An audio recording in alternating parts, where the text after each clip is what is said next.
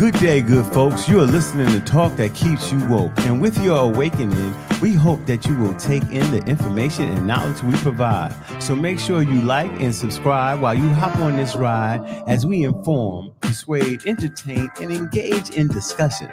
Welcome to Pot Liquor Podcast, which is knowledge to feed your soul. I make up one half of Pot Liquor. I go by Dr. A, the inquisitive one, a great debater, Mr. Slow Talker, a rhetorician, and an all-around nice guy, and a member of Alpha Phi Alpha Fraternity Incorporated. The other half of Pot Liquor is my homie, my dear friend for more than 30 years, Kim Parker Jackson Esquire, the legal one, Mrs. Creativity, never obnoxious, the gifted one, a terrific lady, and a member of Delta Sigma Theta Sorority Incorporated. Well, we're back and we're ready for another show. What's up, partner? What's up, Kim? How you doing today? Good morning, good afternoon, and good evening to everyone. Hi, Dr. A.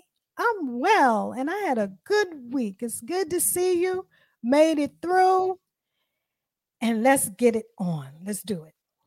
All right. So those of y'all familiar with, this is the Pot Liquor Podcast, and we always start. I'll show off with the wow of the week. And this week it comes from Brother Bobby Seale, co-founder of the Black Panther Party. And he says, you don't fight racism with racism. The best way to fight racism is with solidarity. And, you know, the old adage about divide and conquer, I think this is what he's talking about. I think that, you know, coming together on one accord is the way we would defeat white supremacy and racism. That is my take on his wow of the week. What say you? I agree wholeheartedly. As usual, you nailed it. And the only thing that I would add is that it just reminds us that we have to be strategic and deliberate. We can't be too emotional about how we fight racism. And it also reminds me of something that Dr. King said. He said that you can't drive out hate with hate. Only love can do that. And it's the same thing with, you can't drive out the darkness with darkness. Only light can do that. And you can't fight fire with fire. You have to use water. So I think the moral of the story is, let's use common sense. Let's be strategic and deliberate and not too emotional. Words of wisdom indeed from Black Panther Bobby Seale. Well said from my partner indeed. Well said. All right, before we jump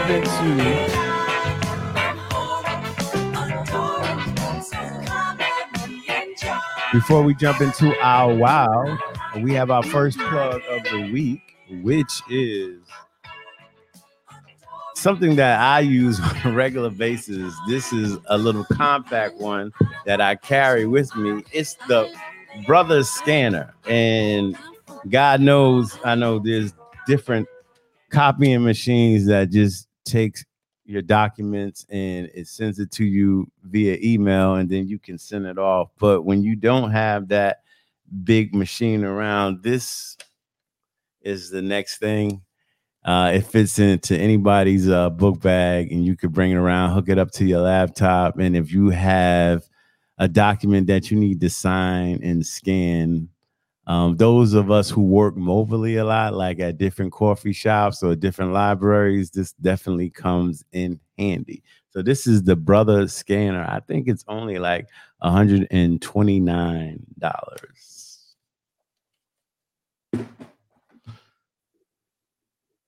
Well, all right. And let us move on. Oh, what's going on? What's going on? All right.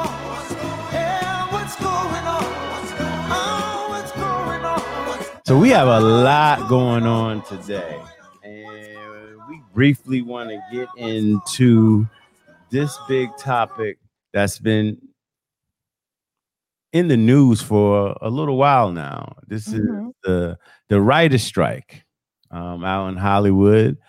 This really impacts all of us who are television fans, movie fans, radio, you name it. So the article, Especially that the late night talk shows. yeah, we were looking at this week, and we decided to bring on some guests, some people who have some actual experience in the film. I mean, in the area of writers. So our first guest is brother AJ. Is it Kapar?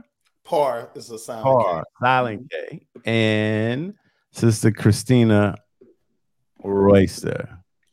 We wanted to bring them on to the show because they can give us some actual insight about what is actually going on. So welcome, both of you. Thank you. Do they get any applause? Yeah, I forgot about that.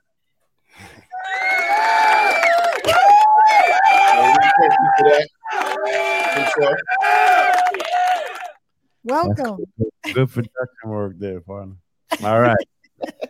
So what is, well, before we get started, let y'all introduce yourself to our audience so they can know who you are and what area that you're in, that gives y'all the great credibility that y'all have to tell our listeners about what's going on in Hollywood. Ladies first. Okay, wonderful. So I'll start. So my name is Christina Royster, and I am a former situation comedy writer. I used to write for a show called Sister Sisters, starring Tia and Tamara Mowry, but I've also worked as a writer's assistant and as a creative executive for the Walt Disney Company.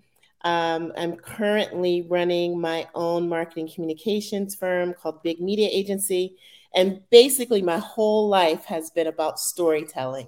So I'm happy to be here with you, both of you today, and thank you for the invitation. How you doing, guys? So my name is AJ Par. My track is very similar to Christina. Graduated from Howard in a film, radio, television degree, and then I ended up going out to California. I also worked as a writer's assistant on various TV shows, had an opportunity to write professionally on shows, rewrites, and you name it. And I had a good opportunity to write and direct a film called The Box, starring Gabrielle Union and Giancarlo Esposito, and constantly have things in the fire in the works. Okay, so there is or was, we could say, a big strikeout in Hollywood with the WGA, that's the Writers Guild Association. Let our audience know kind of like the ins and out first of like what a writer's job is. Like a lot of people, we watch television and we see the writer's name. If you're like me, you stick around for the credits, you see the writer's name. Like, how does a sitcom or a drama come up? Like, take us in the writing room, if you will. Sure. So I'll take that one. So it's a really fascinating world, actually. Essentially, you have an executive producer who has working with an internal team working on a show Bible, and really almost like the roadmap for the show. And the writers are engaged in a few ways. There's the infamous writing, the table, the rewrite, the writer's table, where everybody comes together. Typically, the writers write their own scripts individually, and then they bring that script to table, and the team of writers around the table will then work with the actors through a table read, and then get the reactions from that read, and then bring it back, and everybody kind of rewrites together. Now, I do know that some of the teams have been decreasing in size, and that's one of the issues on the quote-unquote table for the writers' strike, that, years ago, there were more writers on many shows, and now they're trying to consolidate some of the work. So it's actually a magical process. And if you're on a situation comedy, for example, it's a fun process because I enjoy projects that are always moving, and, being a part of an episodic project means there's always something new coming down the pike the next week. So I really have enjoyed that process. So a follow-up question. So we have a season, right? And whether it's changed over the years, 22 shows, 13 shows, 10 shows, if it's on one of the streaming networks, especially if it's an hour. But like if we do a difference between, I don't know, Snowfall and Issa Rae's, what's her name? Insecure. How could I forget? I love that show. Hers was a half an hour. So does the executive producer or the lead person come in and say, here's the 10 episodes, and maybe have name and a little synopsis of what's supposed to happen in those different episodes, and then I can take that one. So I mean, basically what you're doing, so the EP or the creator probably has a basic idea of what they want to do. But what Christina mentioned with the writer's room, so you start off with basically you could call it a story camp or whatever, but you're basically breaking stories. So you kind of, these basic ideas that the EP or the lead creatives want to do, they bring together their writing staff, and then you kind of break those stories, you kind of flesh them out, right? And say, okay, this is the direction, like what she was talking about with a show Bible. It could be the entire series, or it could be just that season, but you kind of flesh those things out as a group.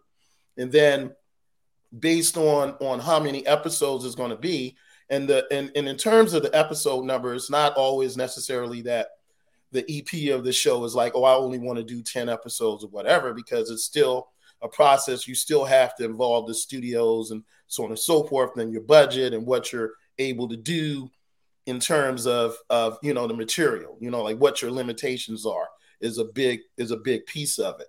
So they would go out and flesh out whatever amount of episodes there are, and then those scripts would get assigned to whether it's a writing team or an individual writer, and then that writer or writers would go off and do their outlines, things of that nature.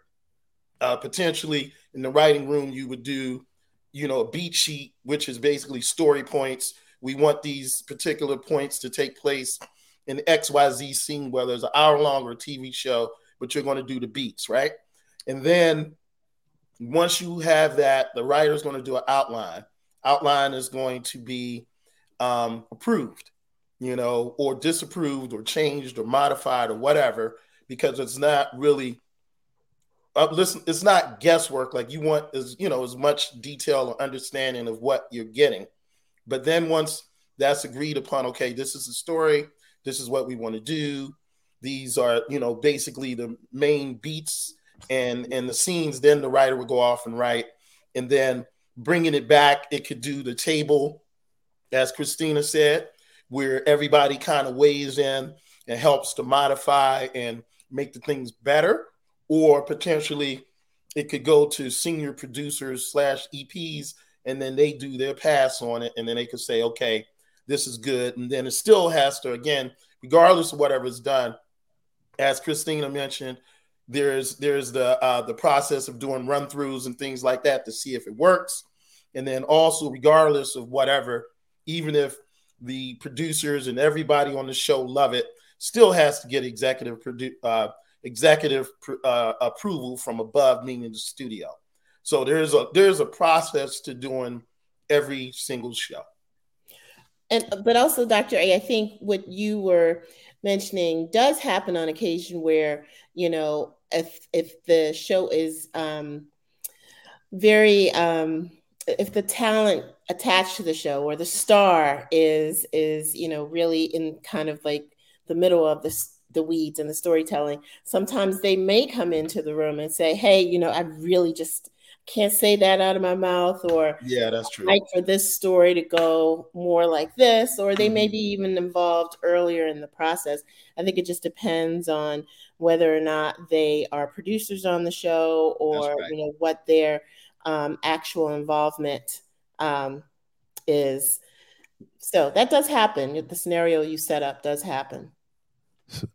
So I had asked that question because when it comes down to strikes, like it's a matter of like usually working conditions and pay. Mm-hmm. Like what's going on? Like why are we eliminating the writers? And when you eliminate writers, you're eliminating, I would say, pretty decent salaries. All right. So that's is that money chopped out of the budget with the new streaming? Is television losing money that way? Something that's making jobs in jeopardy, and I've read, and maybe Kim can help me out with this too, is that with the streamings, writers are getting less residuals. Now they're also talking about AI coming in to replace writers, and that I've heard that on several several podcasts and talk shows over the past week. Like that was a real concern. Like folks can come in and use AI and they can flesh out entire stories, and then they just bring in two writers or a writer to just like dress it up the right way, and then you eliminate a lot of people from the room. My question is like, what is going on? So it's interesting that you mentioned AI, because this is really a conversation at the core of the marketing communications industry, the writing industry, all creative industries, right? And while we think that machines can, execute on these various tasks, and they can, and the programs can, you still lose that creative spark. You still lose the direction, and you still lose, frankly, the authenticity. I don't care what kind of AI program you're talking about. They haven't lived as, a student at Morgan State University, where we were talking about Dr. A during the 1990s, or they don't have that direct experience. I'm the mother of two girls. They weren't in the room when my daughter graduated from college, or those unique experiences. We are human beings who connect on story points. Those story points have to be authentic. And I think that it's really about, I'm just going to speak frankly, it's kind of about the bastardization of the creative idea and ideal. Only people can truly create with the uniquity in which we create. Otherwise, it's after a while, it's all going to be rote. It's all going to be, kind of like you can create a plot point, an A and a B and a C. But what's the texture? What's the nuance? Why should people care about those plots? Well, it's the story behind the story. So I'm very much, while I'm a big proponent of technology, and I use technology in my business and in my field, I'm a big proponent of the humanistic side, and I'm a skeptic as it relates to just how well AI can keep us entertained for the long haul. Well, it's good to hear. It's good to hear that confidence. And it sounds like you're not overly concerned about whether AI could take the place of human beings, because I agree with you. I think in the end, they could try to do that, but I think the fans will be able to see through that, and we will be the final arbiters or determiners of whether we're going to continue to support shows that use AI. I think you can tell. And so in the end, I think, time will tell if they have enough guts to try it. I don't see this panning out, but using machines to no. No. But anyway, so I am definitely pro labor. I'm against any type of exploitation of human resources. But I think, everyone should have fair wages, and everyone should have benefits such as paid time off and health benefits and things of that nature. So from your perspective, what do writers want in this next agreement that you have coming up, this collective bargaining agreement that they don't already have? I mean, you guys kind of touched on a couple of points. So the main thing is this. Dr. A mentioned this about series, and we had a conversation with a writer producer that we're collaborating with a couple of months ago. And he's, I would say an old school TV writer, producer. So what you said about the length of series going down, well, you have to understand that each episode is basically a week plus a certain amount of months and all of this time that's put into it. So each week that you're on the writing staff, you're getting paid. If that's cut down by a third or 2/3 or whatever, you're getting paid that much less. Okay. I mean, it's just a numerical thing. And then also, if there's a situation where where they're doing, what's called mini rooms, which are small writers' rooms, where they're doing, like Dr. A, you're doing 4 episodes of your project, but it's you doing it for you. But there's situations where they're bringing people in and they're working on this stuff in a very short period of time. So they're getting paid, but they're getting paid for an inordinately less amount of time than they normally would based on prior CBAs, right? So the writers are getting paid less. There's less, even though there may be more streaming services, but there's less amount of episodes are being produced. And part of the reason why, again, when we were having this conversation, is because everyone wants to try as much as possible to have cinema quality TV shows. So the money has to come from somewhere. So, they're cutting up the pie in as many places as they can, and they want to throw it on the screen. But unfortunately, in this case, the writers are suffering because there's less work, less time. And then in terms of the residuals and so forth, that's a big point because streaming data, you don't know, the data's there. They have the data. They know how many of whatever show or movie, how many times it's been streamed, how many times it's finished. It's down, like you can down to the minute, this person watched 10 minutes, this person watched the whole thing, so on and so forth. So the writers definitely want to, receive a fair share of that money and have transparency with that so that it's fair. And the last thing that I probably would say is that I read an article somewhere, and I don't recall a writer's name, so I'm not going to say, oh, it's this person and they did that, because I don't remember their name.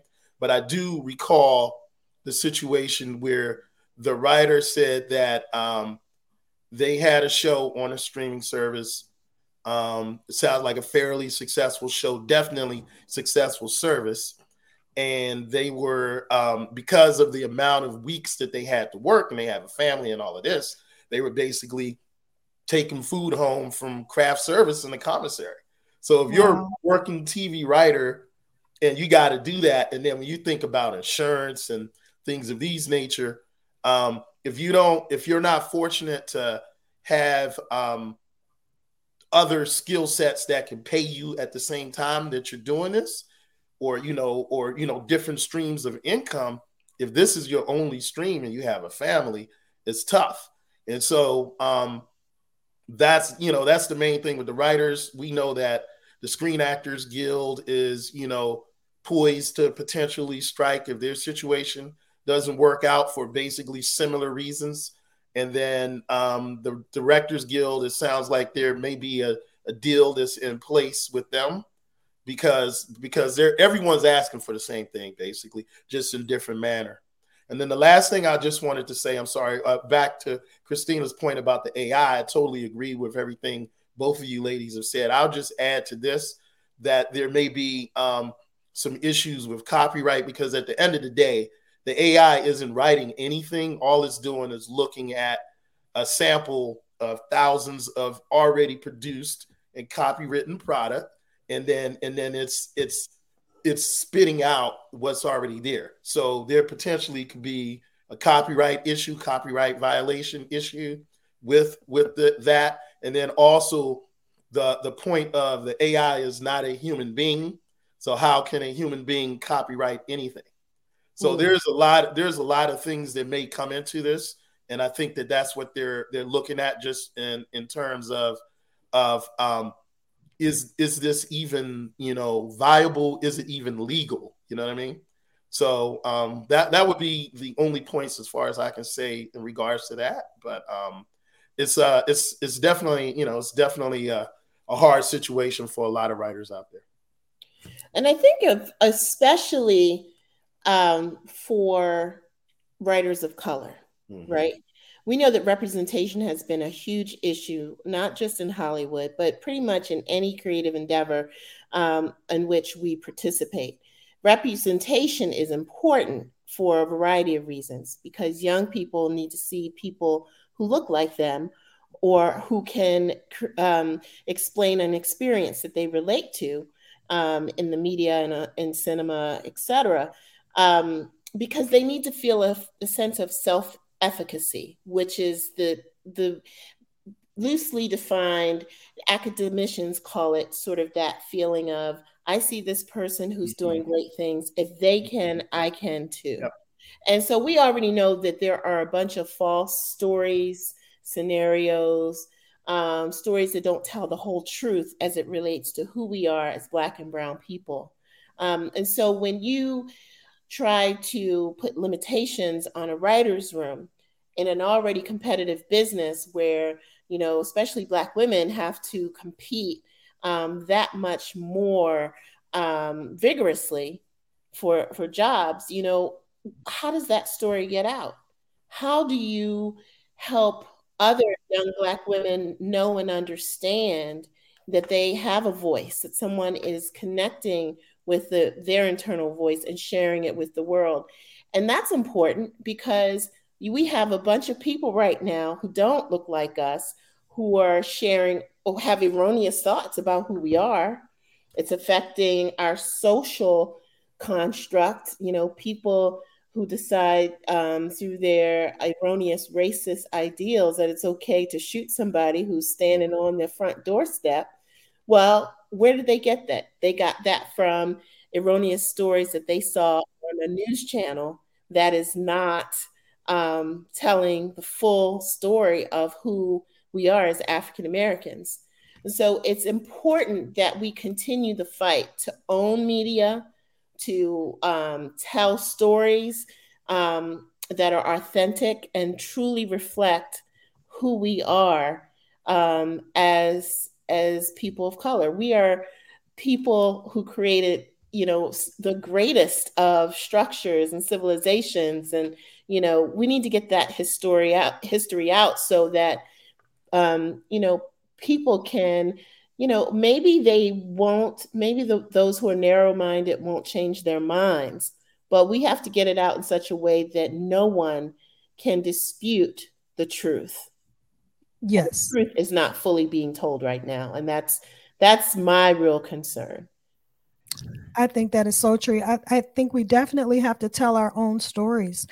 And so as Black writers in Hollywood, what is it like to try to get work? And how do you, where do you go to network with other people to find out about opportunities? From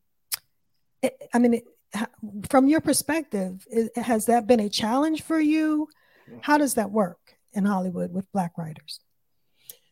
So I'll just say that, so I'm dating myself a little bit, right? Because even though I am planning a very, very exciting return to Hollywood, I was a sitcom writer probably right before social media was coming in, you know, so we didn't have the benefit of connecting with people electronically unless you were emailing somebody. But we still had, you know, you had core groups, you know, we found Black writers who were working on shows that you were working on, or somebody who knew somebody, or, you know, you tried to go to seminars and places where you knew your favorite writers were going to be. That could be, you know, you had to be resourceful. Yep. And I think also the writers groups of the world also helped, where people kind of come together. There were different ways to kind of raise your profile through, like, I think Warner Brothers used to or may still have a television writing program. And, so you had to be really strategic and really resourceful. And I think that young people are doing the same thing this way, but also using electronic media to do it. So it just kind of depends. I don't think that there's one magic bullet, so to speak, for, how you become like the most well-known Black writer in Hollywood. But, you have to seek out opportunities, obviously. When you show up, make sure you are ready for the task, whether it's writing something or sharing a sample or just talking to someone very passionately about what you do. And then it kind of goes back to what we were saying about there being communities of color, writers who have made it, who wish to help to elevate the profiles of other young Black writers who are coming along. Yeah. But there's no one source that someone could go to. For example, if I'm working on a project and I want to hire Black writers because of the sensitivity of the project or what have you, is there a source I could go to say, like I don't know, in the legal field, we have the National Bar Association, a group of Black attorneys. Is there something similar for Black writers in Hollywood? Well, an actual organization that's specific, I can't think of an actual organization, but I'd probably say that there's resources like even NAACP is doing. They have like a film studio or production studio, and perhaps there might be a resource in terms of a database of people that may exist. I mean, the Writers Guild would have some metrics and stuff like that, of course. Okay. That you can utilize. What Christina mentioned before, these diversity writing programs. If you reached out to one of them and said, "Hey, I'm interested in hiring some people from, that came out of the diversity program that may be looking for work." There may be a possibility. I'm not saying that they will, but there's a possibility that they could say, "Hey, we can, get your contact to this person." I mean, obviously, if the writers have agents or managers, and that information is out there, of course, certain agencies or whatever, it's there, but I wouldn't say that there's a central repository where you would, find that information, but there is various different places that you could definitely do it. And I do think that the Writers Guild, especially over the years, has been working to really connect with writers of color and minority writers. I know that they have a committee of Black writers that kind of helps to empower Black writers. So I think, just like with anything else, you have to do due diligence, search for every opportunity, whether it's a writers group that is connected to a university that you're a part of, or, there are some informal writers groups where people gather and work together. So it just kind of really depends. But if you're going to be undefeated, I'm sure you get to the right people. Yeah. Yeah. Charles King is a big name out in Hollywood, an alum of Howard Law School. And I do a lot of research on my own. Like I'm inquisitive. I want to find out things. I don't like going and asking people. At first, I like to go to people with a certain amount of knowledge. So when you start talking to them, they understand that you're serious about what comes out your mouth and that you're in the know about what comes out your mouth. So I would tell people, and I'm not a writer. I would love to be one officially. Let me say, I am a writer. I'm just not a professional writer. I would say, look at the Black television on show on TV, right, and look at the end at who EP, who were the writers, take all their names down, Google them, see where they work, see what they do, and try to reach out to them via that way. I wanted to piggyback on something Christina said back about telling our stories. One thing I would like in Hollywood, and this is what spearheads me to write, is not just our stories being told, because I think we're seeing some of that on television, but it's one kind of like path. And what I mean by that is right now I'm looking at representation of African American men still as criminal. So you have shows like Power, BMF, Snowfall, The Wire, different shows that have been on TV that are hits. Like a lot of people watch these shows, our audience, our folks, we watch these television shows because they like them. But the protagonist is usually a villain, a drug dealer, so to speak. So other shows, like I try to write smart shows. I don't try. That's the only thing I do, right? To show that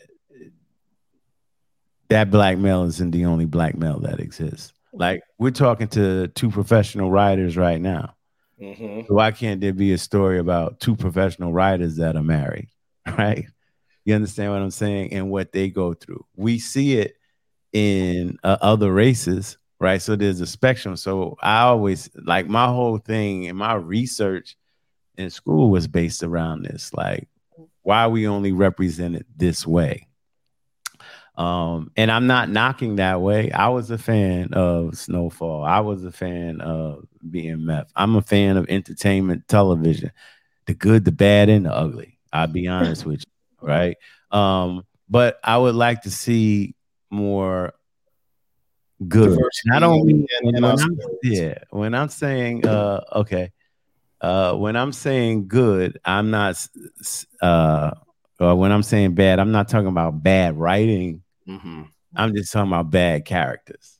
Right. Yeah. So that's what I'm saying on that. And so to me, it's just like that's why I indulge in things that are like thought provoking and interesting from a different standpoint. You know, I think what's the brother's name that who was Franklin? Desmond Idris. Desmond Idris, who's taking Miss Harvey now. I think he's an incredible actor, and I've seen him in more than just Snowfall. Yeah. Right. And I applaud it. So I just want to see him in like let his role take a different path, just like Denzel's did. Like Denzel wasn't always in these slave criminal films. You know, he played good characters too, like in Philadelphia and things of that nature. So that's what, and I know I'm talking about black males. That's my study. And I was also saying, look at what Issa Rae did, to go back to what Kim was talking about. Issa Rae got on YouTube, did Awkward Girl, and pushed that out there herself. They came calling to her. Right. And so when I worked in the record industry, that's what was always told to me when I was shopping artists. Like, get your artists out there, right? Sell CDs out of your trunk. Come back to us and say, we sold 40,000 CDs out of the trunk of our car. We're a big machine. They're like, well, if you did this 40,000 out of the trunk of your car by yourself, imagine what we can do when we put money behind it.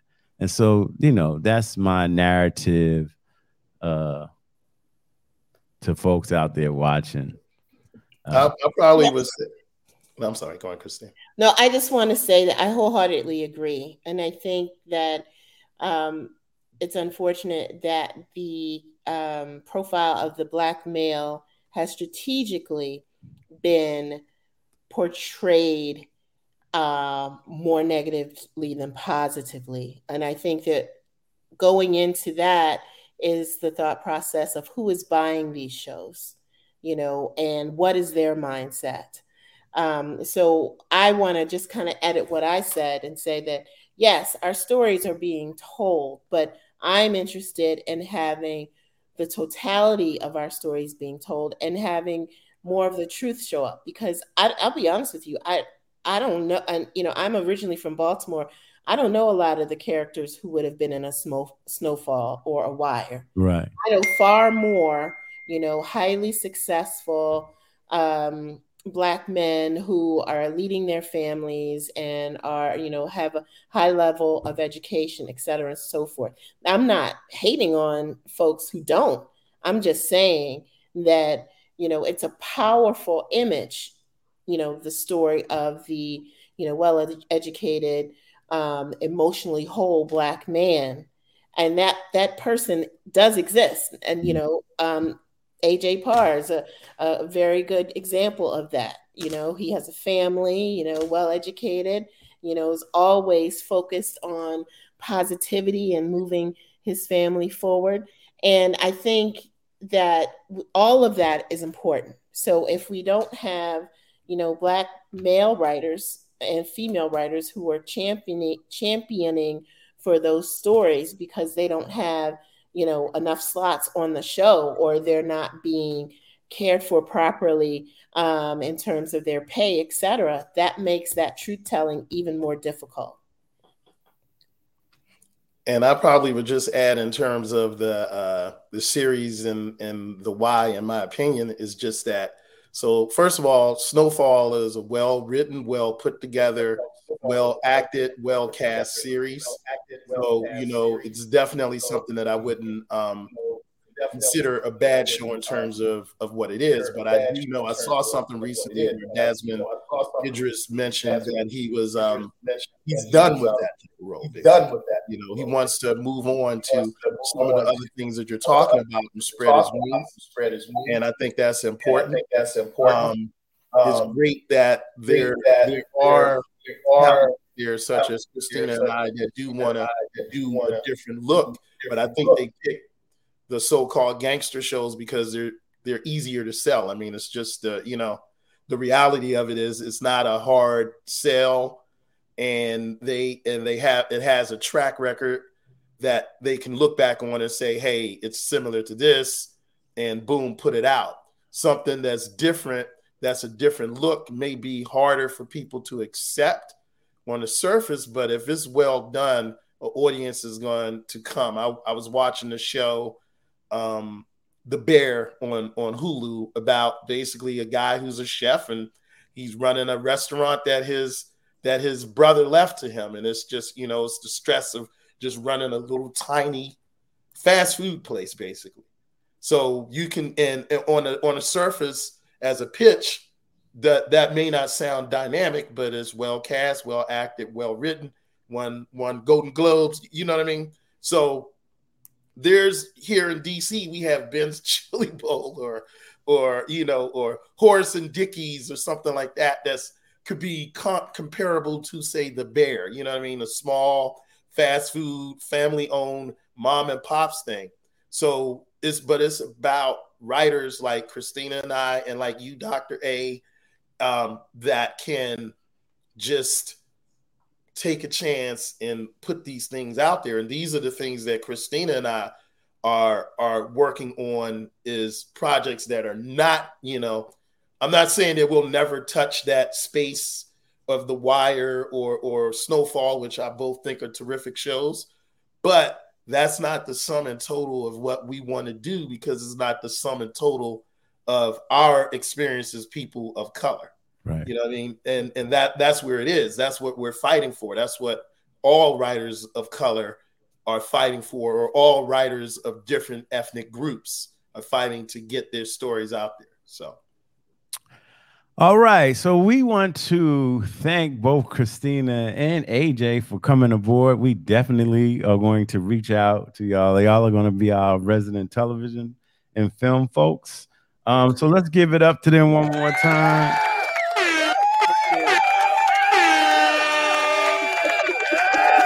And thank you. Best of luck with everything, all your endeavors and everything that you guys are doing. And we look forward to seeing your work. Thank you so Thank much. you so much. Y'all take it easy. Thanks for having us. Awesome. Y'all take Thanks it for All the the best. opportunity. Much success with this show. Thank you. Success with this show. Thank you. Share now. Yep. Share now.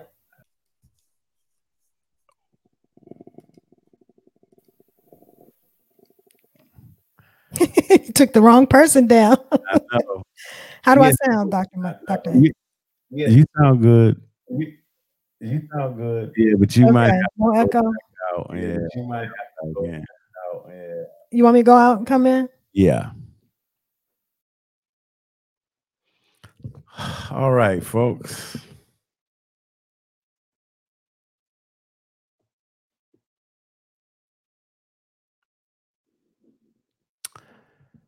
While we're waiting for my partner to come back, there she is. We will get ready. Let us move on. Well, hello. All right. Moving on to our next story, which is an interesting one. We are talking about the Twitter safety at Twitter. There are safety executives that are leaving Twitter because they are concerned about policing the content. And so just recently, AJ Brown just left Twitter, followed by he followed his boss, who, and I can't pronounce their name. Ella Irwin? Yeah, Ella Irwin. Yeah. Left. So real She short. was the head of trust and safety. Right. And she was responsible for safety and content moderation. And so basically what's going on is they were looking at the ads, like advertisers were pulling away or halting their business with Twitter because they didn't want their ads to be next to, like, adjacent to hate speech or anything like that. And so right. And I Elon think Musk is big on freedom of speech, but yeah, I mean, he, to me, ever since he took over Twitter and bought it for the $44 billion, it's basically been a dumpster fire, in my opinion. Because as you said, he's supposed to be a proponent of free speech, but he thinks there's no limits to that. For example, he thinks it's just fine to use the N-word. I mean, the day he took over, people just went on Twitter and just started just hurling the N-word for no reason. So I mean, I'm not surprised that these executives have left the building. The last one that left, Ella Irwin, she left because apparently there was a user on Twitter that was intentionally misgendering a transgender person, and that's supposed to be against the rules. So for example, if a transgender person they call it dead name dropping, something like that. Is that what it is? So if they want to be referred to with certain pronouns, then that's what you're supposed to honor and that's what you're supposed to do. But a user misgendered someone or their new names. For example, like if they're going from Larry to Lucy, right, you're supposed they want to be called Lucy and they're calling him Larry. Exactly. And all Ella Irwin did was it pointed that out and admonished the person that they can't do that. And Elon Musk publicly stated on Twitter that there's nothing wrong with that. It's not illegal. And so he excoriated the whole staff that was doing. They said that they handled that wrong. Right. And so that just caused her to say, you know what? I'm not dealing with this anymore. Exactly. Because she was probably like, what do you need me for? Like, if you're just going to overrule what I'm trying to, enforce here, then, I might as well leave. And so I don't blame her at all.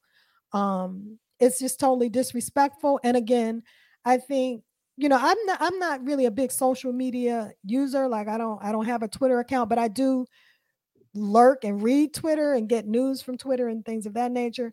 So, I mean, I don't have a dog in the fight. I really don't care. Twitter can fly away for all I can. They can fly away for all I care. But yeah, I mean, it just seems like the company has lost its, what's the word that I'm looking for? Is it cachet or the I don't know.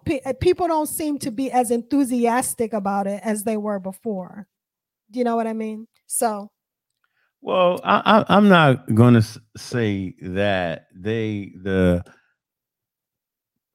advertisers are trying to roll out, and there are people who are speaking up and out against what Musk is doing. So they put in some new technology for advertisers, like they are able to compile a list of 1,000 words that they don't want their ads adjacent to, like next to, like either above it or below it. That's something that they gave them, and they are screening for more like hate mail specifically. I mean, hate messages, I should say, and they're not letting ads be close by there, but ad companies are still saying they don't want to be affiliated with a platform that is going to allow this type of talk or discussion to go on. Elon Musk and folks that are with free speech, I'm with you. It's just like free speech we should have, but free speech is also dangerous. So, and it should have limitations, right? So it should. And you would think that people are sophisticated enough to not spew that type of garbage on national platforms. And I don't know who Elon Musk is trying to appeal to. Why appeal to hate groups? Well, I can tell you. Why appeal to people who are full of hate? Like, what right-wing garbage are you trying to put out here? Like, are you trying to push to folks in this country? Hate talk and hate speeches shouldn't be tolerated. That's how things happen. That's how big events, mass killings, i.e., I can't even call him a gentleman, the person that drove to Buffalo and killed all those people in the grocery store. That stems from hate speech. Right. Oftentimes online. Yeah. So I don't understand what he's trying to prove. And then when he took over, he also reinstated Donald Trump's account, which was a big red flag to me. And that told me what his intentions are. Because Donald Trump, his account was deactivated because he was spewing a lot of lies, especially about the election. So for him to reinstate his account, to me, he's saying that he condones that type of deception. Well, he publicly says he doesn't with that. But your actions speak louder than words. You reinstated Donald Trump's account. Okay. Just because he reinstated him, that doesn't mean he's gonna be okay for Trump lying like he did. Now he did say like the misinformation that's going out, he doesn't like. He didn't say anything about freedom of speech. He wants information to be factual, but there's a lot with him, and I'm not trying to analyze Elon Musk. That's another show. But I just think that one should take notice if they have a Twitter account of what's going on. Indeed. Yeah, and yeah, we need to try to do something about that. And let us move on.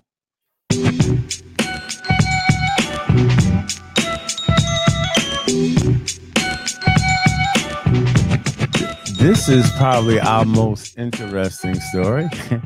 California moves toward the next college sports disruption, sharing revenue. Let me say that again, sharing revenue with athletes. How is this going to work? Simply, they're going to look at the 2021 season as an earmark of how much revenue the colleges in California, have generated through sports. And coming in 23, 24, or might be 24, 25, but I think it's 23, 24, any money made above that is going to be considered new money that they're going to have to split with the revenue generating athletes. And what I mean by that, that's football, basketball, girls and boys, and probably softball and baseball. Whatever at your university generates revenue. So you're talking about potentially tens, 20 millions of dollars. I think they're supposed to give them like 6 months after they count these receipts, at least up to $25,000 of that. And then while they're in school, yeah. And then the athletes get the rest of that money when they graduate college. Now, I don't know the time they have to graduate college. They have 6 years. Okay, they got 6 years to graduate college. Mm-hmm. So it seems like a lot, but it's probably not going to be as much. I mean, it's better than zero. It's going to be a lot of money, but it's not going to be as bad as it could be if all these guys were graduating college in 6 years. Well, I mean, that could encourage people to graduate instead of, leaving early and entering the draft and things of that nature. Who knows? I tell people all the time, if $6 million or $9 million is waiting for you, and I'm not knocking school, especially if you've been in school 3 years, you have a year to go, you can come back and go to school. You can do it over the summertime. You still can get that extra money if you do that 1 year in that past 6 years, so you gotta get. I think this is going to help those athletes that may not be NFL or NBA material, if you will. Well, of course. So right. I mean, because you could be a good enough athlete to get a college scholarship and play in college and maybe not be good to play professionally. But under this new law, you could have a good $800,000 to $1 million waiting for you when you graduate. So that is an excellent start in life for someone transitioning into a career and not necessarily taking a professional sports path, which very few athletes actually get the opportunity to do. Even if they're good enough, a lot of things have to happen and a lot of stars have to be aligned in order for someone to be drafted into a professional sport. I think anybody would agree to that, wouldn't you? Yeah, but that's every year. More people, less people make the professional leagues than do. So, right. Did I say that right? I know what you mean. I know what you mean. But I think the bottom line is, I'm just happy to see that California once again is leading on this issue and disrupting college sports the same way they did with the NIL legislation, which was called the Fair Pay to Play Act. And once they passed the Fair Pay to Play Act with the NIL, the name, image, and likeness, other states follow behind because they have to compete for these, athletes who are now seeing California as a very attractive state in which to attend school and play a sport. And then, so now with this new legislation, that the California Assembly passed, which is called the College Athlete Protection Act. They're once again leading, where they're going to have college athletes sharing in all of this revenue that these schools are getting from these major football programs and these major basketball programs, where they have these television, these media contracts that are potentially up to, like, for example, UCLA had a $7.5 billion 7-year media rights deal. And now student athletes can share in some of this revenue. And I just think that's great.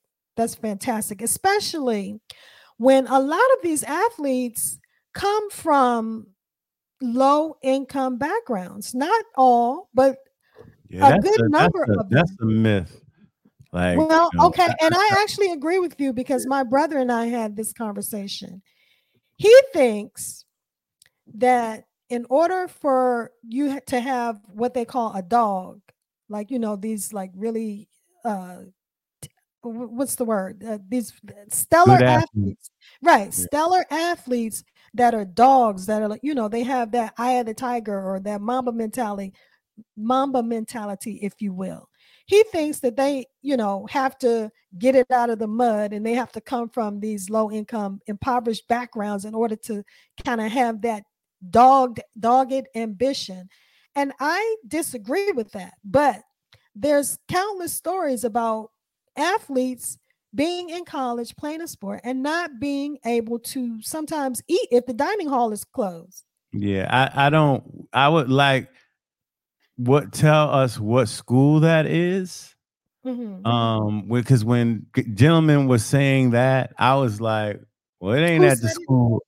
When different gentlemen who play college sports were saying that, like, we didn't have nothing to eat. Well, if you hungry 3 o'clock in the morning, then you waited to eat, then that's something, but I'm sure from 7 in the morning to 11 at night, there was food available for folks. And you talking about, I don't have no place in at these universities, the amount of, maybe you don't want to get anything from a fan. You walk into any of these places, they're like, oh, he's on the football team here. I can't see that. Now it's different now. But you can't depend on that. You can't depend on I'm saying now it's different. The food is readily available. In the dining hall, you mean? Yeah, it's available. Well, I mean, but sometimes they don't want to eat, and sometimes it may not be good. I mean, but I've heard stories about for example, if it's a big school, the football team eats better than the rest of the students. Have you heard that? Yeah, they have a different cafeteria. Right. So, yeah, I think it just depends. But, I mean, you do agree that this is a good development, though, right? I'm not sure. Reason, let me tell you why. The only reason is, like, does everybody on that football team, 116 people on that football team, deserve money?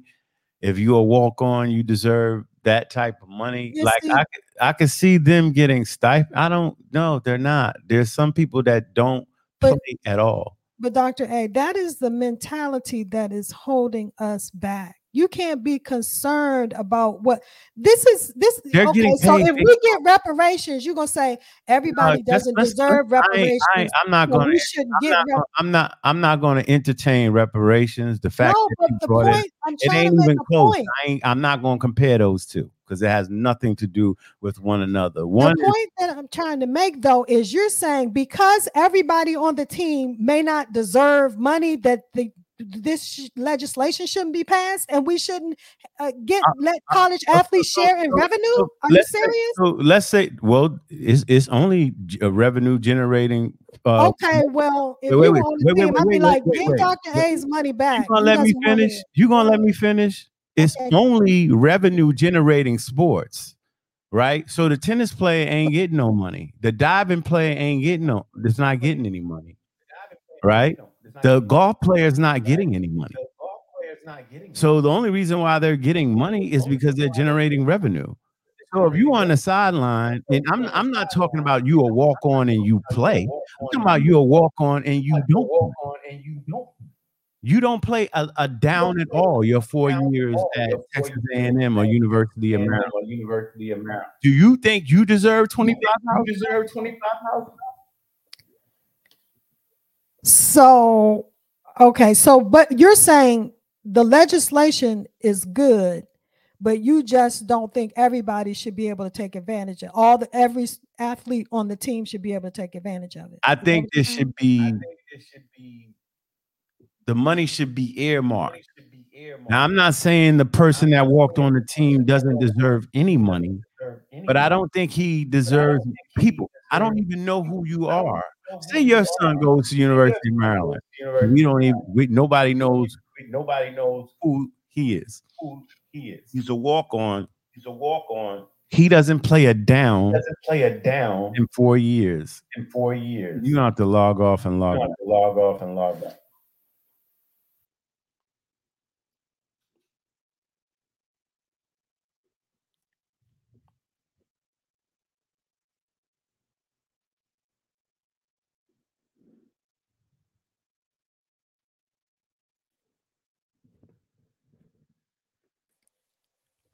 So if he has to go to a school, University of Maryland, doesn't play 4 years, does he deserve what the quarterback is getting? Does he deserve what the wide receiver is getting that played 3 years and started 3 years on the team? That's okay. I see what you're saying. Right. But if I'm the quarterback, all I care about is that I get what I am entitled to. I don't care what everybody. But that's you, that's your mentality, and that's you. Because we can all eat. Wait, hold on. That person that you say you don't care about could be your roommate. Your roommate could be a fifth stringer on a team, but y'all met freshman year. He just didn't rise up the scale as you did, but that's still your roommate. So but what I'm saying to you, maybe you're misunderstanding what I'm saying. I am. What I'm saying to you is I don't care if everybody gets the same $25,000. If you're a player on the team, you have to be a student athlete. You have to take the same amount of time to go to practice. It's the same. Even though you may not play as much, it's still the same amount of time that you have to devote to it, to your sports and to your studies. So why should there be a difference? I'd rather see everybody get $25,000 while they're in school, and maybe the amount that they get after they graduate is different depending on their playing time and things of that nature. But Shante, we're talking about billions of dollars. It's enough to go around. I'm just stating my point. Your point is your point. What I'm saying, let's say the first string, that's the first string is 11 on offense, 11 on defense. That's 22. Let's say the second string, right? That's the next 11 on offense, the next 11 on defense. That's 44. And let's say the third string, that's 66 people, right? There are 115 and 20 people on a football team. Do you think those other 60? Hardly, the third stringer is not hardly going to play. But do you think the people after them should get the same amount of money? That the first, what are we doing here? Everybody should get $25,000. Everybody got a scholarship. No, they're going to get more than $25,000. Well, while they're in school, they're going to get $25,000 per year. Right. Yeah. So why shouldn't they all get $25,000? Because they're to me, they're all a part of the team. I'm not saying they shouldn't get the money, right? Hear me out. So I don't want you to saying it's a zero-sum game. I'm just saying that person at the end of the bench and they don't practice as much, because in practice you going over the first two, the first and second string the most. The third string is not getting that much time in practice, so they don't have to do the same thing. They doing the same drills, but they ain't running through the same plays. They just practicing and doing other things, but it's not the same. They also not risking their bodies on the field on Saturday. I'm being honest with you. So if you were on the team, you would say, thank you for my $25,000, but Jimmy over there on the end of the bench, he doesn't deserve $25,000. Why are you concerned about Jimmy? You got your 25. you're changing the arguments. I'm not. I'm trying to understand what you're saying. Is that what you're saying? You're changing the argument like I'm on the team. I'm just saying, why are they doling out this money to these folks on the field? If you're talking about, then why not give money to the softball girl who's a pitcher on the team that helps University of Maryland get to the College World Series, but you're not giving her hardly any money because hardly anybody comes to see them play. But when the people do come to see play, they see her play. They're not seeing Jimmy Jones at the end of the bench at player 98. They're not seeing him play. So to me, I'm talking about fair and equity. They're saying they're giving these college kids the money, not because they're playing college, because the amount of revenue that's being generated, they feel like these folks deserve the money. And to me, the people who cause you to tune in to television and watch them play, they deserve more of that to me. Yes, that's just how, and that's the way the world works. That's just my argument. That's why I'm up in the air. Like, do all of them deserve the $25,000? Well, see, you're splitting hairs. My thing is, I'm not going to look a gift horse in the mouth. If they pass this legislation and they are making it a law that the schools have to now share some of this revenue with the student athletes, I'm all for it. As for how you divvy it up and all of that, we can figure that out. Okay, well, that's the same thing I'm saying. I wouldn't have a problem with every member of the revenue generating sports receiving the minimum $25,000. Because think about it, under your logic, they shouldn't all have scholarships, but they all do. No, they all don't. Okay, well, if they're not walk-ons, they all do. That's what I'm saying. But some of the scholarship recipients don't always play. I think schools can get up to 80 scholarships or 81, and I'm talking about the big time schools. Okay, well, I think this legislation I think it's long overdue. I mean, I think it's only fair that these student athletes should be able to share in all of this revenue that these schools are getting when they're the ones going to practice every day. They're the ones sacrificing their bodies. They're the ones with all of the athletic ability and the athletic talent. And so therefore they should be compensated and share in all of this. Nobody's saying, I'm happy about it. Nobody's saying, so don't switch my argument around. I didn't switch your argument. I'm just saying, nobody's saying that these students shouldn't get paid. The amount they're getting paid, that's another question. I don't, if you ask me, go ahead, get all the money that you can. What I'm asking is it fair? Right? So you're saying right now, you non-quarterback, you're saying easily, well, if I was the quarterback, I wouldn't care about that. I wouldn't, as long as I get what I'm entitled to. Hold on. You may look at somebody and say, he's getting $25,000, right? Now, what if they said, well, 15 of that $1,000 should be in your pocket? Well, see, that's not the case. And that's the problem. I'm asking you that. They're cutting it even. And I'm saying they're not treated equally. Because right now, look at it. It's NIL. That guy at the end of the bench ain't getting no money. Well, it depends on whether his name, image, and likeness can bring in the revenue. That's what I'm saying, Kim. So now they're going to give. Hold on. Now that's different from revenue sharing. I wonder why they're passing this rule. So now I want to go to schools like the University of Washington or Washington State University, right? Which doesn't have a degree of a certain element on that team. And now you paying all the kids. Because before this NIL, guess who getting paid the most in this NIL? The players with the high profile that can bring and who are they? The stars on the team. And what do they look like? Depends on the school. They look like you and I. That's who they look like. Right. So now all of a sudden you changing this rule in the state of California, which will cross the country. And guess what? At Washington State University, or I can't say Boise, Idaho, but you understand what I'm saying. There's some of these institutions. I see what you're saying. So Right. okay. So now I'm saying, like, but before they were the same stars bringing in all this revenue to the school and getting zero of it. right. So my point that I'm saying is, as long as they are compensated fairly, I don't care who else gets a part of the revenue. As long as I get my just due, as long as those star players who may be of the same hue as us are getting their just due. I don't care what you do with the rest.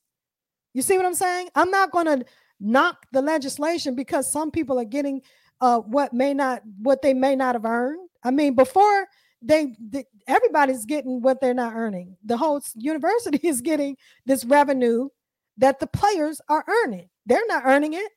The players are earning it, and the players weren't getting any of it. And now they are getting some of it. Well, so if other people are going to get some of it too, then that's just the way it has to be. That's at the university. Some people at the university deserve the money that they were getting, but the players also deserve the money that they were getting. I'm not going to say that the athletic director and all of them weren't earning the money. It just was a shame that they were earning money and the kids weren't. Right. So, but I'm okay with it. Like, go get all your money. But if you had to ask me, you say, are you okay with it? I said, I wonder how are they determining how these kids at the end of the bench? And I'm mainly only talking football, right? Because basketball, there's only 15 players. So they're going to do all the same stuff that the starting five does. They're going to get into practice and they're going to run those drills. But you can't say everything about players 70 and up, 70 and down in football. So I'm just curious how that money's going to go out. Well, now it could be something that players can work out while they're being recruited. Yeah, I got to see that part of like how they work out that percentage.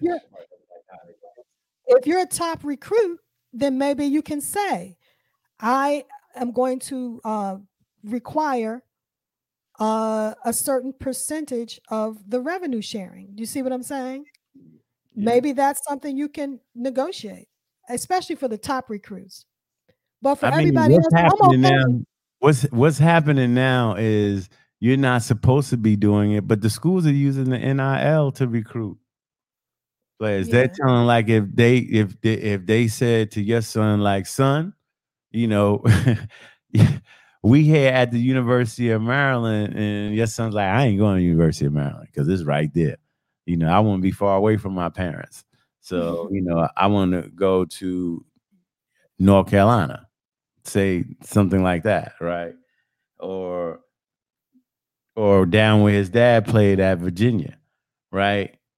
But then Florida State comes by and say, hey, you come here, we can guarantee you an NIL contract for like $500,000 a year. Right. University of Maryland's like, oh, we got this $50,000 one, and UVA is like, we got this $75,000 one. Florida State said, we got $500,000, $500,000. Now I know if he went to his mother said, oh, we going to Tallahassee. Right? That's what you would say. That's a no-brainer. Do the math, son. Do the math. Not you so fast. All you want to. Not so fast. Not with DeSantis. Right down to Tallahassee. Not with Governor DeSantis in control down there. No, not so fast. But that's a good argument. That is a good argument. So let's put it in North Carolina. Well, I mean, the good thing about it, though, what I like is that I hope this works the same way the NIL did. Once California came out, then the other states followed because, like you said, they have to compete. Yeah, they're going to do that. It's not even because then everybody's going to go to California. But this still has to pass the the Yeah, state Senate. Senate and get signed by the Governor Yeah. Gavin. So we'll see Newsom. what happens. But if like you said, that's California though. They passed the NIL, so why not? This is a little different. Yeah. So what it is what it is. So It is what it is. And let us move on.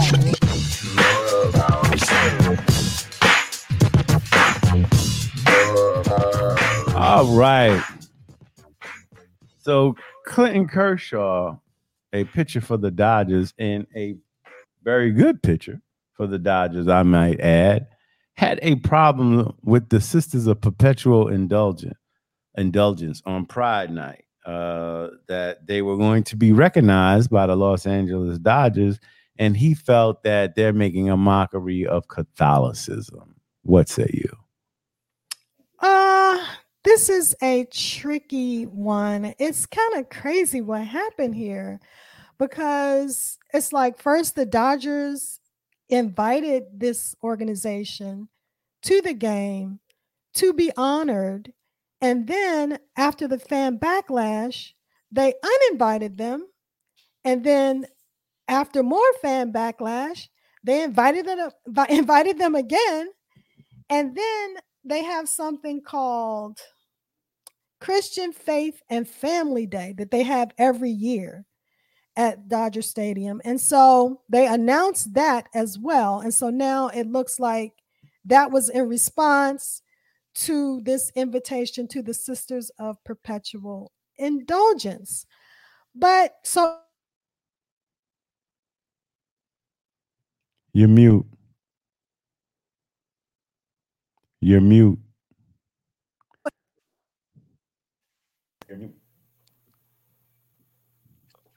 can you hear me? I can. Now I can. Oh, sorry. There's sort of a back and forth and a competing ideology here with the Christian faction, and then you have this group of basically queer nuns, if you will. And so I think because Clayton Kershaw seems to be a more conservative, it seems like although he said he doesn't have a problem with them personally, he just thinks they're making a mockery of Catholicism. I kind of think that is just his excuse. I think he really just has a problem with these queer nuns and maybe LGBTQIA plus community as well. I don't know. Well, But, he didn't do you know, anything. He didn't do anything last year during Pride Month. He didn't make a Pride Night. He didn't make a think of it then. And they usually say he doesn't say anything for us. So for him to speak is near and dear to the heart. Okay, so you think he was really offended by the way they sort of satirize Catholicism? Yeah. Because I don't know. But then what you said about what they do, like they do a lot of good. They do. I mean, they've raised hundreds of thousands of dollars for people with AIDS and people who are HIV positive. They've raised money for homeless people, and they've taken in homeless people into some of their homes, people of all faiths.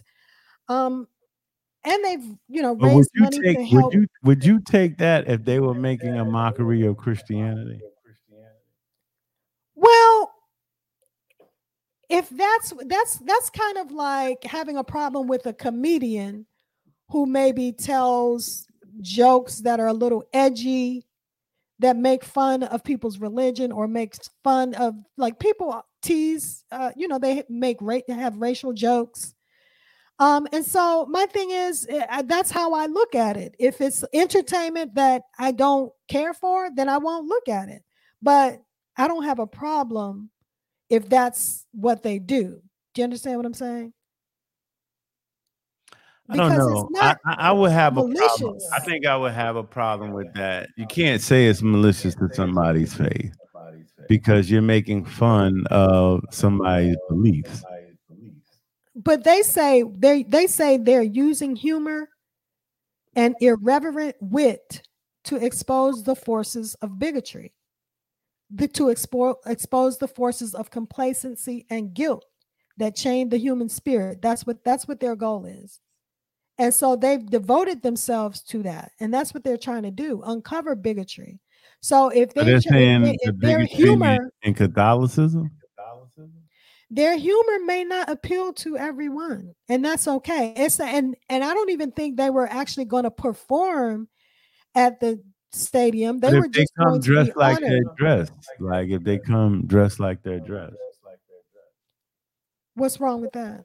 If they come dressed in In nun costumes, outfits, makeup, in nun outfits with makeup, and they just put I was at the game on Sunday.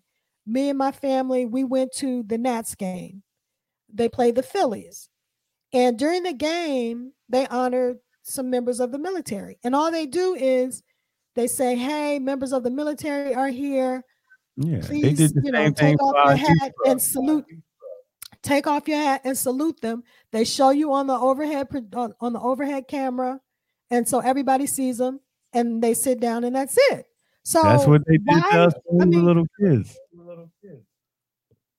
That's what they did. What? When we were little kids, like the Roslyn Little League from Roslyn, Long Island, is in just as they put the camera on us, and we like, right. So what is the harm in having the way they're dressed up, like what they represent and the symbolism? That's what it is. You're making a mockery of Catholicism, of the sisters that raised them, and in their. You mean the same thing that people do every Halloween? I mean, yeah. What's the harm? Pretty much. It's dress up. It's okay. Well, hold on. Let me say something. You're saying what's the harm? It's harming others. Period. Like if they say it's harming us, it's just like people who in the LGBTQ community. If it's harming them, right? You don't see the problem. Okay, well, you don't see the problem. But they're crying. I just gave you a long list of all the positive things that they are doing to help the community. They're serving the community. So if white folks walked around in Klan uniforms and said they were doing all the positive things to help black kids go to school, you okay with that? That's totally different. That doesn't even. All these people are doing is I haven't seen the skit that they did. So they apparently did some type of skit where they're making fun of nuns. I don't know. I guess people have a problem with the fact that they're dressed up as queer nuns. They have like white makeup on their face. If Catholics have a problem with it, right, then it's a problem, period. Okay, well, I don't know that Catholics have a problem with it. All I know from this article is that Kershaw had a problem with it. Yeah, and so people were asking the Dodgers. The Dodgers are like, why do you have to honor them? Who are they to honor? The Dodgers didn't say that because the Dodgers invited them. No, I'm sorry. They were asking the Dodgers, why do you? Who was asking the Dodgers? Journalists. They were saying, why do you have to? They were asking the LA Dodgers, why do you have to honor them? So this wasn't. This was for. It was for annual Pride Night. It's for annual Pride Night. Right, and they're members of the. So I guess they're saying, why not? Maybe honor everyone. They're queer and trans nuns. Queer and trans people are part of the LGBTQIA plus community, which participates in Pride Night. And so they wanted to invite someone from the community for Pride Night at the stadium. So it makes sense to me that they would have invited this group. And just a couple of people were offended by it, I guess. I mean, people dress up as priests and stuff every Halloween, priests, nuns, all kinds of stuff. And people don't have a problem with it. Now you have a problem with it? Like, I don't get it. See, I mean, it's his right to have a problem with it, but yeah, I was about to say I'm not going to go far and say like they have if they Catholic and they have a problem with it, then yeah, I'm with them. They got a problem with it, then we shouldn't do it. I mean, that's the same thing that happened when 42 Jackie Robinson integrated the Major League Baseball. A lot of people were like, we don't want any darkies in the sport. Yeah. But he came and so sports. But it's not about not having LGBTQ people at the games. They're not doing that. They're saying, why is this group having a right to make fun of Catholicism? So it's not like they're not letting them into the ballpark. If they weren't letting them into a ballpark to watch the game, then that'd be a problem. But you're honoring them. Right. And by honoring it's acknowledging, hey, the Sisters of Perpetual Indulgence are here. Put them on the screen. Hello, everybody salute them. Oh, for Pride Night. Okay, thank you. But at the same time, we're honoring Pride Night.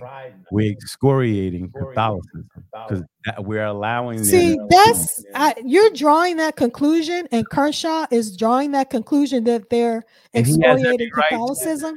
And he has every right. I was raised Catholic. I don't feel that. Okay. And so that's why there was a fan backlash one way and then a fan backlash the other way. You know, like some fans were like, you still go to a Catholic church? No, I don't still go to one. No, but I was raised Catholic. I went to Catholic schools all my life from K through 12. And then I went to a Catholic college and I was raised Catholic. So, and I'm not offended. I'm not Catholic now. Did you go to Catholic college because you were Catholic, or was it you went because it was a good school? Both. Okay. And as I was saying, sports is often an entry point for progress in our society. Just like with Jackie Robinson when he integrated the MLB. And it's not the same as Jackie Robinson. People resisted that, but people aren't resisting them being gay. They're not. They're resisting the fact that they're wearing the nun outfits. He said that they're making fun of nun. Okay, well, that's definitely what Kershaw said, and maybe some of the other fans who had a problem with them being invited felt the same way. I don't know. They kept going back and forth. That's what I was saying. Yeah. They kept going back and forth. You know, Kershaw is a pitcher, right? He's like a major league. Yes. Okay. And so isn't his contract up at the end of the season? Yeah. Okay. So this could be what drives him back to California, not California, to Texas. Because California is a very progressive state. So this might drive him from the LA Dodgers to the Texas Rangers. In Texas, run by Governor Abbott. I don't think so. Like I said, it's a lot more conservative state. Maybe the pride thing has been going on for a while. And I would tell people, just because you live in Texas, I live in Texas, don't mean you ultra conservative. Okay. Well, I mean, I guess it'll have to be left up to every individual to determine whether or not the what are they called? The Sisters of Perpetual Indulgence are a mockery or making a mockery of Catholicism because they're a group of queer and trans nuns. All right. Let us move on. Don't stop now.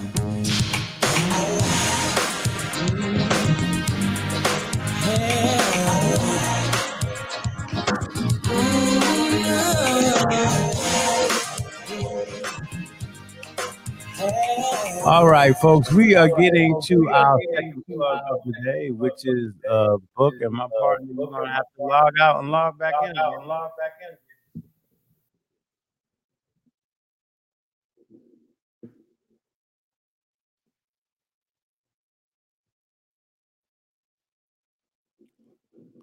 So today, our second plug of the day is book. It's a book bag. It is something that I use. Here it is on the side. The pockets. The pockets that I have on the side here. Now, book B is BOOQ. It is a camera bag company. But some students use it as book bags because they're smaller. Their straps on the shoulder are smaller. They're not long. It's a little more comfortable. There's a fit there, a cushion there. That's why I use it, because of the cushion on the back here. I'll show you. It has it on the arms. It's padded heavily. And right here, there are big pipes here. And it has a serial number and everything to register to it. So this is a very, that's one bag. Hold on.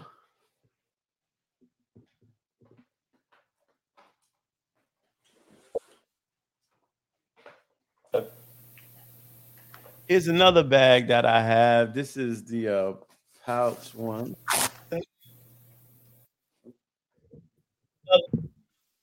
The bag that I have has compartments in it. Come down.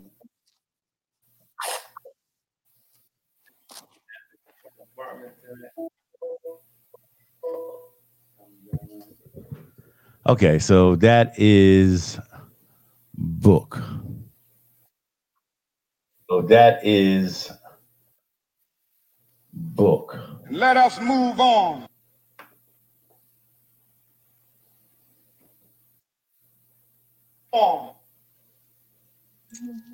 Hello, how do I sound?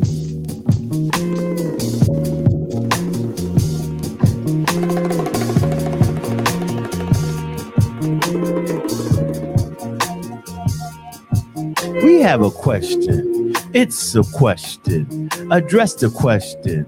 This is a question. So what's the question? Answer the question. All right. So our question of the week is, if you have one, you want to share it. But once you share it, you do not have it. If you have, what is it? You want to share it. But once you share it, you do not have it. What is it? That is the question of the week. Last week's question. That is the question of the week. Last week's question was what can one catch that is not thrown? And the answer to that is not thrown. The answer to that is I had one at the time, a cold. A cold, yeah. She gave it away last week.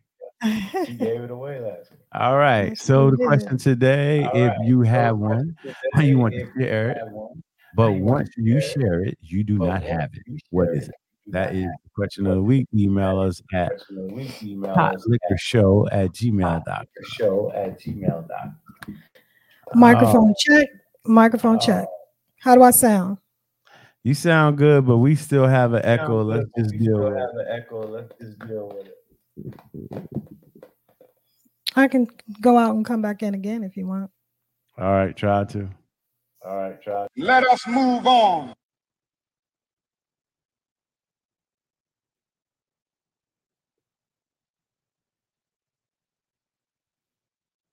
Blackness, keep on. Never say die, keep on. Blackness, keep on. Never say die,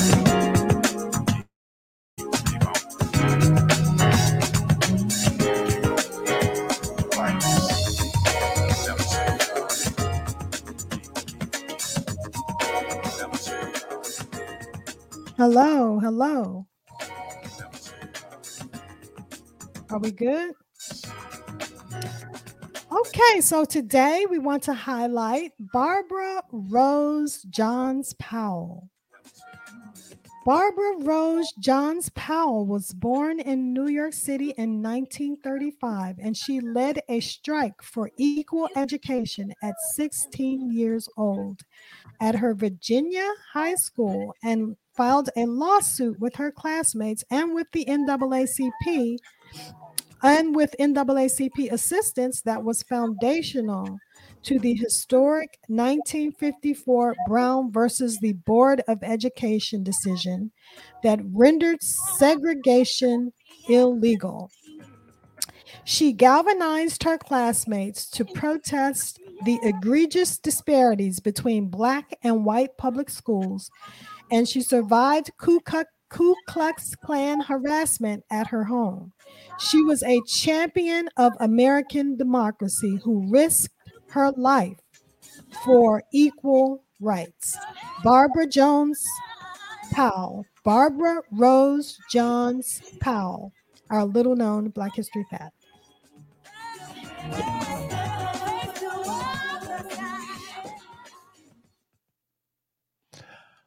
All right.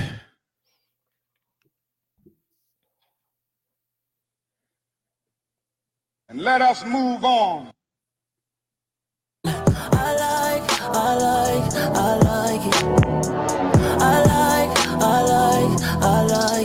Okay, our last plug of the day is The Read brought to you by Kid Fury and Chriselle. They have a weekly podcast covering hip hop and pop culture's most trying stars, throwing shade and spilling tea with a flippant and humorous attitude. No star is safe from Fury and Chriselle unless their name is Beyonce or Blue Ivy. Follow them on Instagram, Twitter, or Facebook. The Read is the name of the podcast, and that is our last plug of the week. Well, all right. And let us move on. Oh, hell no. Oh, hell no. Okay, so the next one is The Wig Snatcher. There's demons in New York. Tell us about this one, partner. Oh, well, listen. So I think her name is Ashley Lee. She, a Black woman walking down the street in New York City, minding her business. And this guy, he's clearly inebriated at the time, but he walks up to her and he snatches her wig off of her head. And she basically went off. I mean, and she, just began to ask him, like, why did you do that? What is wrong with you? Why did you do that? And of course, he was so drunk that he was barely coherent and barely, you could barely understand what he was saying. Basically, he was like, I don't know. But his name is Anthony Orlich, Orlich, and her name is Lizzie Ashley. And she's now going to sue him. So she's gotten an attorney. And she put this video on her social media on TikTok. And take my wig off. Because what made you think that was the good thing to do? What made you think that was the good thing to do? For what, sir? Why? Why? Just say it. Why did you take my wig off and just walk away? Please. Nah, have a nice one. Have a nice day. You're nice as him. He needs somebody to beat his ass.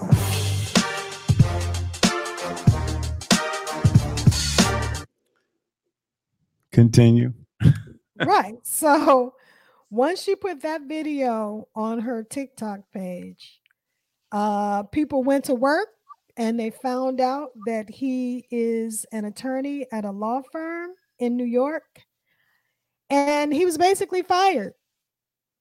So he lost his job. And now on top of that, she's going to sue him. So that'll teach him to keep his hands to himself. What we all learned in kindergarten: keep your hands to yourself. And he's going to settle as soon as possible if he wants to start working again. You said what? He will settle out of court because if he wants to start working again, he needs to put this behind him. As long as there is a suit file.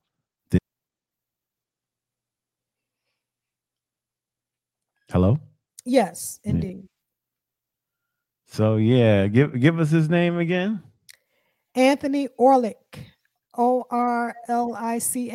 Oh hell no! Yeah, there's a big Anthony Orlich. And let us move on.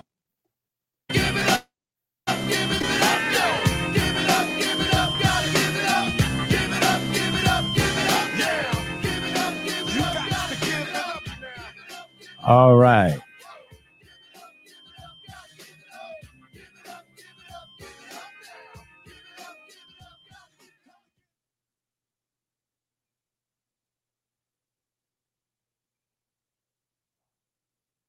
So the state of Arkansas is getting sued because the books are being restricted from the library. And again, it's been popping up all over the country about governors taking books out of curriculums and out of libraries, saying that they're not appropriate for kids. We're wondering who gets to decide this, like what legislation is it going through? Is it just up to the governor to be the book purveyor of all these different states? Why is he or she being able to pick the books that our kids can read and not read in school? Exactly. And so now we're giving it up to who's ever suing the state of Arkansas for this situation. What say you? I say good riddance. That's exactly what they get. And I hope that the litigants, the plaintiffs are successful. And then I hope people take heed and follow suit and do the same thing. No pun intended. Right. Yeah. Okay. That wraps it up for today. A long day. As always, we'll start with our plugs. We did the Brother Scanner. We did book. And we did the podcast. We did read. Wow for the week was You Don't Fight Racism with Racism. The best way to fight racism is with solidarity. That came from Brother Bobby Seale, co-founder of the Black Panther Party. We had two guests today, Christina Royster and AJ Parr, who helped us talk about the strike in Hollywood and had an interesting conversation about writing in Hollywood. Then Twitter safety executives flee Twitter because of the lack of policing of the content. California moves toward the next college sports disruption, sharing revenue with an athletes. We encourage you to check out that story. And then the Sisters of Perpetual Indulgence. We had a little spat with that one. All right, the question of the week: if you have one, you want to share it, but once you share it, you do not have it. What is it? All right. Little known Black history fact was Barbara Rose Johns Powell. Right. Hell no. Went to who we call the wig snatcher.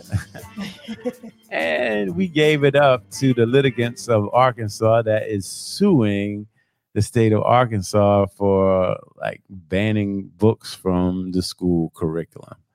I am Dr. A. She is Kim Parker Jackson. And as always, in closing, thank you, everybody, for taking time out of your busy schedule to hang out with us. And as always, in closing, we wish you love, peace, and soul. And so y'all have a good one.